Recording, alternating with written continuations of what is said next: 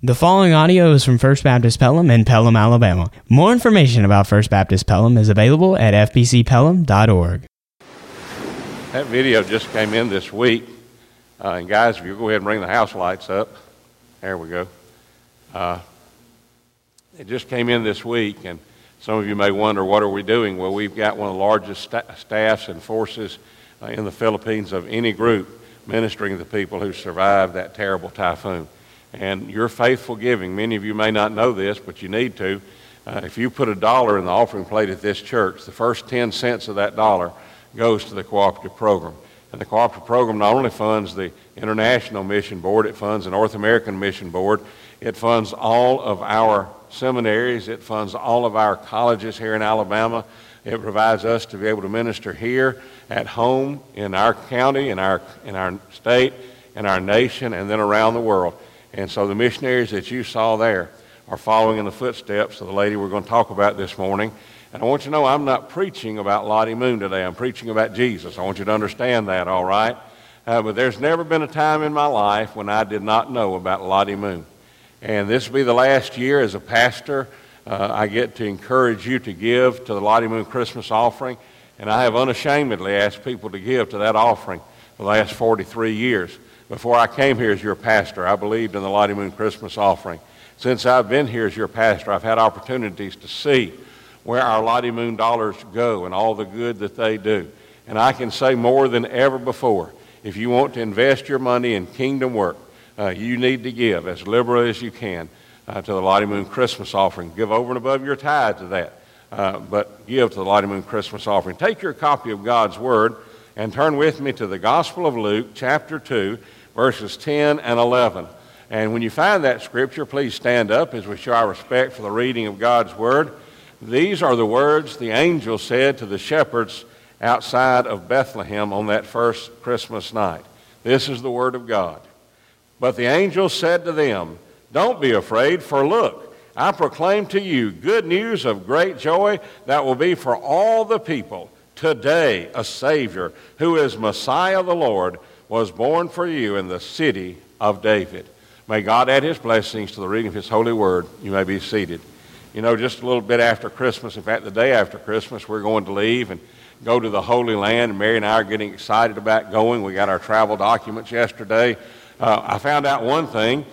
We had to renew our passports, and when I sent our passport applications in, it was during the time the government was shut down. But you'll be happy to know that while your government was shut down, they took my check and cashed it. So somebody was working for your government when they were shut down, and we do have our passports, and we're ready to go. And we're going to visit a lot of exciting places, and that's why I wanted to talk to you about the different places. If you go to Bethlehem with us, or if you're going to Bethlehem with us, Bethlehem is nothing like what it was in the days when Jesus was born there. In those days, Bethlehem and Nazareth as well were just little small Jewish villages. Today, they are large towns. Today, they are not inhabited by Jewish people much. They're inhabited by Arabs to a great extent, and they are big cities in the Arab world, especially in Israel. And so, but when Jesus was born there, Bethlehem was just a little small town, and there were shepherds' fields all around Bethlehem. Bethlehem is kind of elevated. It sits on a ridge, and you go about 5 miles from Jerusalem to Bethlehem, and then all around Bethlehem were pastures where sheep would graze. And so in those days, there were shepherds out there watching their sheep. And the angels came to those shepherds, and at first the shepherds were afraid. They'd never seen anything like that. You know, we hear so much about Christmas. Sometimes I think Christmas, the story of Christmas, becomes commonplace to us. I hope you don't allow that to happen. I hope that you'll be like a child hearing the story of Christmas for the very first time, to realize that God loved you enough to send his son, who was born and laid in a manger, and then that later on nailed to a cross, that you and I might have everlasting life. But when you go to Bethlehem, you remember the things that happened in Bethlehem. You remember how David was in one of those shepherds' fields hundreds of years before Jesus was born, tending his father's sheep, and Samuel sent for David because he had looked at all of Jesse's sons, and he said, none of these sons are going to be the next king of Israel. There's not anybody else. And Jesse kind of said, well, Samuel, there is one little kid, but he's just out there. He's just a young teenager. In fact, well, only thing we let him do is watch the sheep. Now, Jesse was very humble about David. David had already killed a lion and a bear, and he was not to be sneezed at. He was a man in his own right, but they sent for him. When he came in, Samuel said, this is the one, and he anointed David to be king of Israel from one of those very shepherd's fields outside of Bethlehem. Bethlehem was a small place, but the greatest event in history took place in Bethlehem. An event that not only changed the world, but it's changed millions and maybe even billions of lives, because God came down to earth wrapped in swaddling clothes and laid in a manger. Years after Jesus was born, a young woman named Lottie Moon, her name was Charlotte Diggs Moon, and December plays a prominent part in her life. She was born on December 12th, 1840 in Albemarle, Virginia. As a child, she enjoyed the life of a wealthy planter's daughter. She was given the best of everything. Her family believed in education. You ladies may not realize this, but really only after the 20th century were women really given a chance on a broad scale to be afforded an education. Most of the time, women were trained at their mother's knees. They were trained to sew and to cook and to take care of their children, and everybody thought that's what a woman should do. But the Moon family was a little bit different. Her father was wealthy, and he wanted his children to have the best in life, so he insisted on his children getting an education. But then a tragic thing happened when Lottie was only 12. And by the way, her life was full of tragedy. I'm going to tell you a little bit more about that as we go on. But when she was 12 years of age, her father died suddenly and unexpectedly, either of a stroke or a heart attack on a business trip. But her mother said, your dad would want you to go on to school. Her oldest brother became a medical doctor. Here's another tragic note. After he became a medical doctor, he died from treating people with typhoid fever. He contracted typhoid fever and died. Her oldest sister was one of the first women in the South to obtain a medical degree, and she became a doctor. When Lottie was 14 years old, she was sent to a girls' school, and later a man that those of you who remember the old Broadman hymnal, you won't know him, but you'll know his name. There are two great Baptist leaders whose names make up Broadman, John A. Broadus and Basil Manley. And they took Broad and Man and put it together, and for many years all of our material had Broadman Press on it. And it was in memory of these two great Baptist giants in the early days of the Southern Baptist Convention. And John A. Broadus was the pastor of the church that sponsored this girls' school. Now, when she went there in 1854, she was not saved. In fact, not only was she not saved, she was kind of a troublemaker. I like that about Lottie Moon. I'm glad I'm not the only troublemaker God's ever spoken to and called to the ministry. But she was a troublemaker. She had not been baptized herself. But when the little girls would come to school for the very first time, Lottie would pick out the ones who were new, and she'd take them aside, and she'd ask them, have you been baptized? And the little girls would say, no, I've not been baptized. And she'd say, oh, you're in trouble. This is a Baptist school, and you can't come to this school unless you've been baptized. Now, mark my words, she had not even been converted, much less baptized. But she would strike fear into these young children because they walked down the halls thinking that some Baptist preacher was going to pick them up and run them either to the creek or to a church that had a baptistry and baptize them on the spot. That's one of the pranks she pulled. And she hated the school bell. Every morning at 6 o'clock, the school bell rang. And one morning, the man who rang the bell went out and he pulled on the rope that rang the bell, and nothing happened. And it was in a steeple, and it was hard to get to. And they had to get ladders, and finally they went up there in the steeple, and they found that some mischievous student had tied bed sheets around the clapper on the bell. And no matter how hard they pulled on the bell, it would not ring. Would you like to guess who did that? It was St. Lottie. She was a scamp. But John A. Broadus and some other people realized she needed to be saved, and they began to pray for her. And here it is again, December 1858. She's 18 years old. She went to a revival meeting in December, and John A. Broadus preached, and she came under conviction.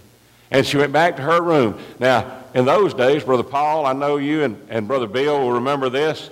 In those days, they would tell people, you have to pray through. Do y'all remember that? You have to pray through to get to God. And that's what they told Lottie Moon. And she went to her room and in an all-night prayer meeting turned from her sin to faith in Jesus Christ as an 18-year-old young woman. The Civil War started not long after that. Her mother invested all of their wealth in Confederate war bonds. And after the war was over, those bonds were worthless, and the only thing she had was what little bit of land the family still had, and they began to sell that land off in parcels so that the family could live. Her mother died in 1870. During that time, Lottie Moon, who was always doing something that was unique, she was at a little church in Virginia, and all the men went off to war, and they lost their Sunday school superintendent. And in those days, it was unheard of for a woman to take any kind of responsibility in a church. But they didn't have anybody else. And Lottie Moon had an education, and she said, if nobody else will be the Sunday school superintendent, then I'll do it. And you can visit that church today. It hasn't really changed all that much. If you look at the old pictures of the church, it's like many churches, Baptist churches were in the early days of Alabama. It was a white frame building, and there were 2 doors in the front. Now let me tell you why there were 2 doors in the front. One door was for the men, the other door was from the women. And if you were a woman, you knew where your door was, and you knew where your side of the church was. Believe it or not, when I was a ministerial student at Samford University in 1966, I went to a church up in Clay County that still had that kind of building, still had the 2 doors. I didn't have any idea about that. I was a city boy. I'd never been in a country church. I started to walk in the wrong door, and the pastor said, no, son, don't go in that door. And I said, why not? He said, that's the women's door. Well, I thought I was going to walk in the women's restroom or something, but that was where the women, and when he went in, he said, sit on this side. You see, those were traditions. Now listen, if traditions are meaningful and good and they help everybody, I'm not against tradition. When Lottie Moon said, I'll serve as Sunday school superintendent. And as far as we know, she was the first woman to ever serve, especially in that church, as a Sunday school superintendent. And then God called her after her mother's death to go to China as a missionary. And so in 1873, she left. Her younger sister had gone before her as a missionary in China. And her younger sister had a problem with loneliness there. And so they thought that when these 2 sisters, the 2 Moon girls, got together, that would solve her younger sister's loneliness, but it did not. And in fact, it was much more than loneliness. It was depression. And pretty soon she was not able to stay in China, and she returned home. And here's another great tragedy of Lottie Moon's life that many people don't know. While she was in China serving as a missionary, her younger sister, who had returned back to Virginia, then went to Florida. And while she was in Florida, she became so depressed she took her own life. Lottie Moon received word on the mission field that her sister had taken her own life. Well, notice what she said in 1887.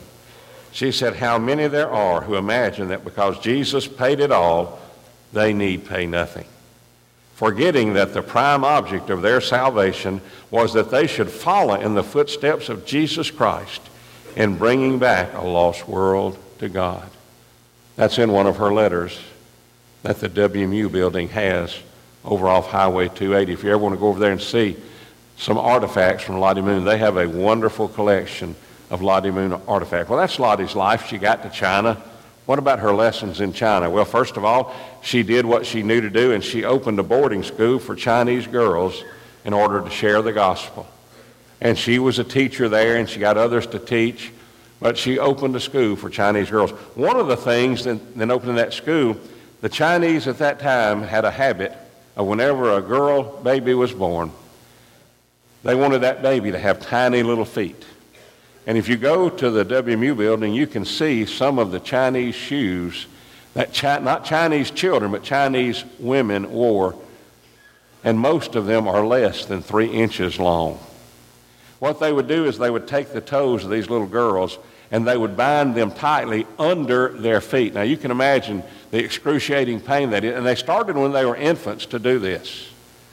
And Lottie Moon would tell them this is not a good thing to do. And so she was able to save some of the girls in that Chinese boarding school from having their feet bound. You can go and see those little 3-inch women's shoes today. And Lottie Moon was able to help not just spread the gospel, but she was helped to teach the Chinese people that that was not something they needed to do.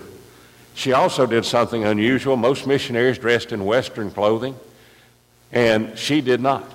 She assumed Chinese garb. In fact, she was so small, she was only about 5 feet tall, and she could dress in Chinese clothing and put something over her head and pass for a Chinese woman. And her Chinese speech was almost flawless. And so many times people would not even realize they passed Lottie Moon. They thought they were passing a Chinese person on the pass. She was fluent in several dialects. Whenever she moved somewhere, she learned all the history of that area so she could relate to the people there. In other words, she became one of them. Hey, who is that like? Does that ring a bell? She became like one of them. Did somebody become like one of us? I think he did. He came a much further distance than from America. He came from heaven. And he assumed the identity of a man. He was fully God, and yet he was fully man. He was enough God as if he were not man at all, and enough man as if he were not God at all, but he was the God-man. There's only one, that's Jesus. She was following in his footsteps, showing the Chinese people her heart. She may have been from America, but her heart was in China. I always thought she never went back, but I found in my studies for this message, she went back on 2 occasions. They were supposed to be allowed to go back every 10 years and spend a year in the States for every 10 years they spent on the mission field. She made 2 trips back to America. In one of those trips, she settled her family's estate, and it was not much, but she had a little money, probably more money than she'd ever had in her life, because when she was in China, the money that she got from the mission board, she spent on helping her Chinese people. She literally was one of the most selfless people that ever lived. She was our Mother Teresa. Now, many of you have heard of Mother Teresa. Well, I want to tell you, Lottie Moon does not take a back seat to Mother Teresa. She was doing the same kind of work in a difficult place long before Mother Teresa was born. And she lived in Tingchao. Well, notice this. Sometimes she visited as many as 200 villages a month. And remember, she did it all on foot. She didn't have a horse to ride or a buggy to ride in. She walked almost everywhere she went. There were railroads when she had a long trip, and there were ships that sailed up and down the rivers, but most of her work was done on foot. Well, what is her legacy? Well, she invested not only her life, but also her money into missions. The portion of her family's estate she had, she spent it all in her work in China. She asked the mission board to send more missionaries, but they sent her a letter, and it said, Miss Moon, our mission board is $600,000 in debt. We can't possibly send any more missionaries or any more money to China. And so she supported her own work out of her limited savings. There was a Chinese Revolution in 1912 that the missionaries thought would open the door to China because they thought they were going to have for the first time religious freedom, and also for the first time in the history of China, they did away with the Chinese calendar and installed a Christian calendar. But that revolution did not last long, but it was costly. There'd be years of continuous struggle until communism finally took over. In fact, they fought each other until the Japanese invaded them in the 1930s, and then they had to come together to fight the Japanese, and then after they fought the Japanese, with our help, by the way, they turned to communism. And all the missionaries were expelled after World War II or killed where Lottie Moon worked. The revolution brought famine and people were forced. Now, this amazes me. If you ever hear me telling my stories that are fables about my youth, somebody heard it, they didn't like it, I heard that. I tell people when I was a child, we were so poor that I had to walk to school barefooted, and it was 5 miles, and it was uphill both ways. And sometimes I even embellish it more than that. I had to walk 5 miles uphill both ways in the snow, barefooted. And I tell people we were so poor I couldn't afford a lunchbox, and I'd take a sweet potato in my sorghum can, and sometimes my mama would bake the sweet potato for me before she sent me to eat a raw sweet potato. And that's all fable. But notice what these people ate. They ate leaves, roots, and I'm not talking about turnips and rutabagas and things like that, potatoes. I'm talking about they ate roots of plants. And they also ate sweet potato vines. You say, why did they eat just the vines? That was all there was. They didn't let them stay in the ground long enough to make sweet potatoes. They ate the vines. They were starving to death. And she would not eat when her Chinese friends didn't have anything to eat. I did not realize this until I studied for this message. At the time of her death, she only weighed 50 pounds. A grown woman who weighed 50 pounds. She literally starved herself to death so that her Chinese friends could have food to eat. The mission board heard of her desperate condition. They sent a woman named Cynthia Miller, who, by the way, was called to missions from a little church right here in Alabama. And she went over there as a missionary nurse. And the missionaries sent Cynthia Miller on a boat with Lottie Moon, trying to get her back to America where she could be rehabilitated, get some weight on, and save her life. But she was so far gone that the ship reached a harbor in Kobe, Japan. And again, here's December in her life. On December 24th, 1912, Christmas Eve, Lottie Moon died on that ship. Her body was cremated according to Japanese laws. And you can visit her grave in America today. And it's marked as Lottie Moon, the missionary to China. At her death, she looked around the room on the boat, and she smiled, and she raised her fist together, not in a sign of defiance, but in a sign of love. And all the people who were there realized Lottie Moon knew she was dying. She closed her eyes and went home to be with Jesus. Now, I got a little long-winded. I'm sorry. You have to turn over a couple of pages to find the rest. I'm almost done. Here's another one of her quotes. Is not the festive season when families and friends exchange gifts in memory of the gift laid on the altar of the world for the redemption of the human race the most appropriate time to consecrate a portion from abounding riches, and some of you have those, and scant poverty, and some of you have those, to send forth the good tidings of great joy into all the earth? She wrote that in 1887, suggesting that a Christmas offering for foreign missions be taken up. The Woman's Missionary Union began taking up that offering for foreign missions before Lottie Moon died. But in 1918, after her death in 1912, the Woman's Missionary Union, meeting together, decided to name the annual Christmas offering the Lottie Moon Christmas offering for foreign missions. And let me tell you that one thing has not changed. Every penny you give to the Lottie Moon Christmas offering goes to missions. There's no money for publicity. There's no money for administration. Every penny you give in the Lottie Moon Christmas offering goes to the foreign mission fields. Some of it, much of it this year, will probably have to go to the Philippines, where we have an extraordinary work going on after the typhoon. We say, what are you trying to get out of us? You trying to get money? Not first. I don't want you to give me your money anyway. I want you to give God your money. I've never asked you to give money to me as a pastor.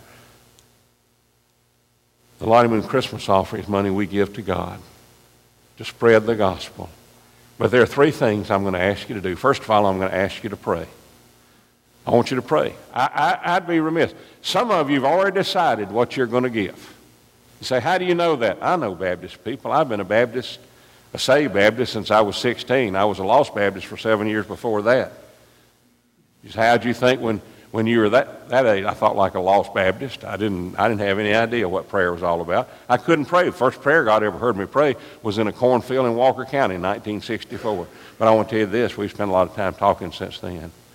And I can tell you without a shadow of doubt, you and I will give what we think we ought to give. But when we pray about it, we'll give what God tells us we ought to give. So pray about it. What would God have you to give? Pray for the missionaries. Pray for the people that are working overseas. Pray. Pray for our church. Some of you are exactly in what Lottie Moon talked about. You have scant poverty. You don't have a lot to give. But I want to tell you, it doesn't matter what you have in your bank account. You can be mighty in prayer. And you can pray and God will touch others' lives and they'll give. So pray. And then give. Give what God tells you to do. Don't do what I'd ask you to do. You see, I used to say, well, if everybody gave $100, well, that's not good because everybody can't give $100. And some people who give $100 ought to give $1,000. You ask God what you ought to give, and then you give what God tells you to do, and God will bless you for that. I will promise you this, no matter what you give, you cannot outgive God. You never will be able to outgive God. God's supply is much more vast than mine and yours. When we give back to Him, He just gives back to us. And I want to tell you this. I know where God's heart is. God's heart is for the lost. God's heart is for people who've never heard of Jesus. Can you imagine that? I don't remember ever not hearing about Lottie Moon. I don't remember not ever hearing about who Jesus was. But there are people in this world who've never heard His name one time. And that ought to compel us to pray. And then when God tells us what to give. And then here's the last one. You know what's coming now. I'm very predictable. I hate to tell you that. You say, well, you sound like a worn-out record. Well, I want to tell you this. When y'all do what the worn-out record tells you to do, He'll quit doing it, all right? I'll get off this. I want you to go. You say, you want me to go to China? No, I want you to go where God tells you to go. If God tells you to go to Africa, to Mwanza, Tanzania, go there. If God tells you to go to South America, to Peru or Ecuador, go there. If God tells you to go across the street, go there. And if you're not willing to go across the street, for God's sake, don't go across the world, because you won't be effective. You see, we need to be willing to go wherever God sends us. What if Lottie Moon had gone to Korea? I don't know. It wasn't God's will. It was God's will for her to go to China. You say, well, isn't it a shame that all of her work was in vain? Oh, no. God's work is never in vain. There's a Chinese church today that is probably stronger and purer than most churches in the United States of America. It may be underground and it may be illegal because that's the real church. Now, some of the churches that are licensed by the state are real churches. They preach the gospel. In fact, Lottie Moon's old church, I think, is licensed by the state now to be existing. But they preach the gospel there. They honor her legacy. Our goal this year for the Lottie Moon Christmas offering is $51,000. You say, how do we set that goal? Our goal for many years now has been enough money to keep one missionary family on the field for a year. We have over 4,800 missionaries. If you add their wives and children, it's over 10,000.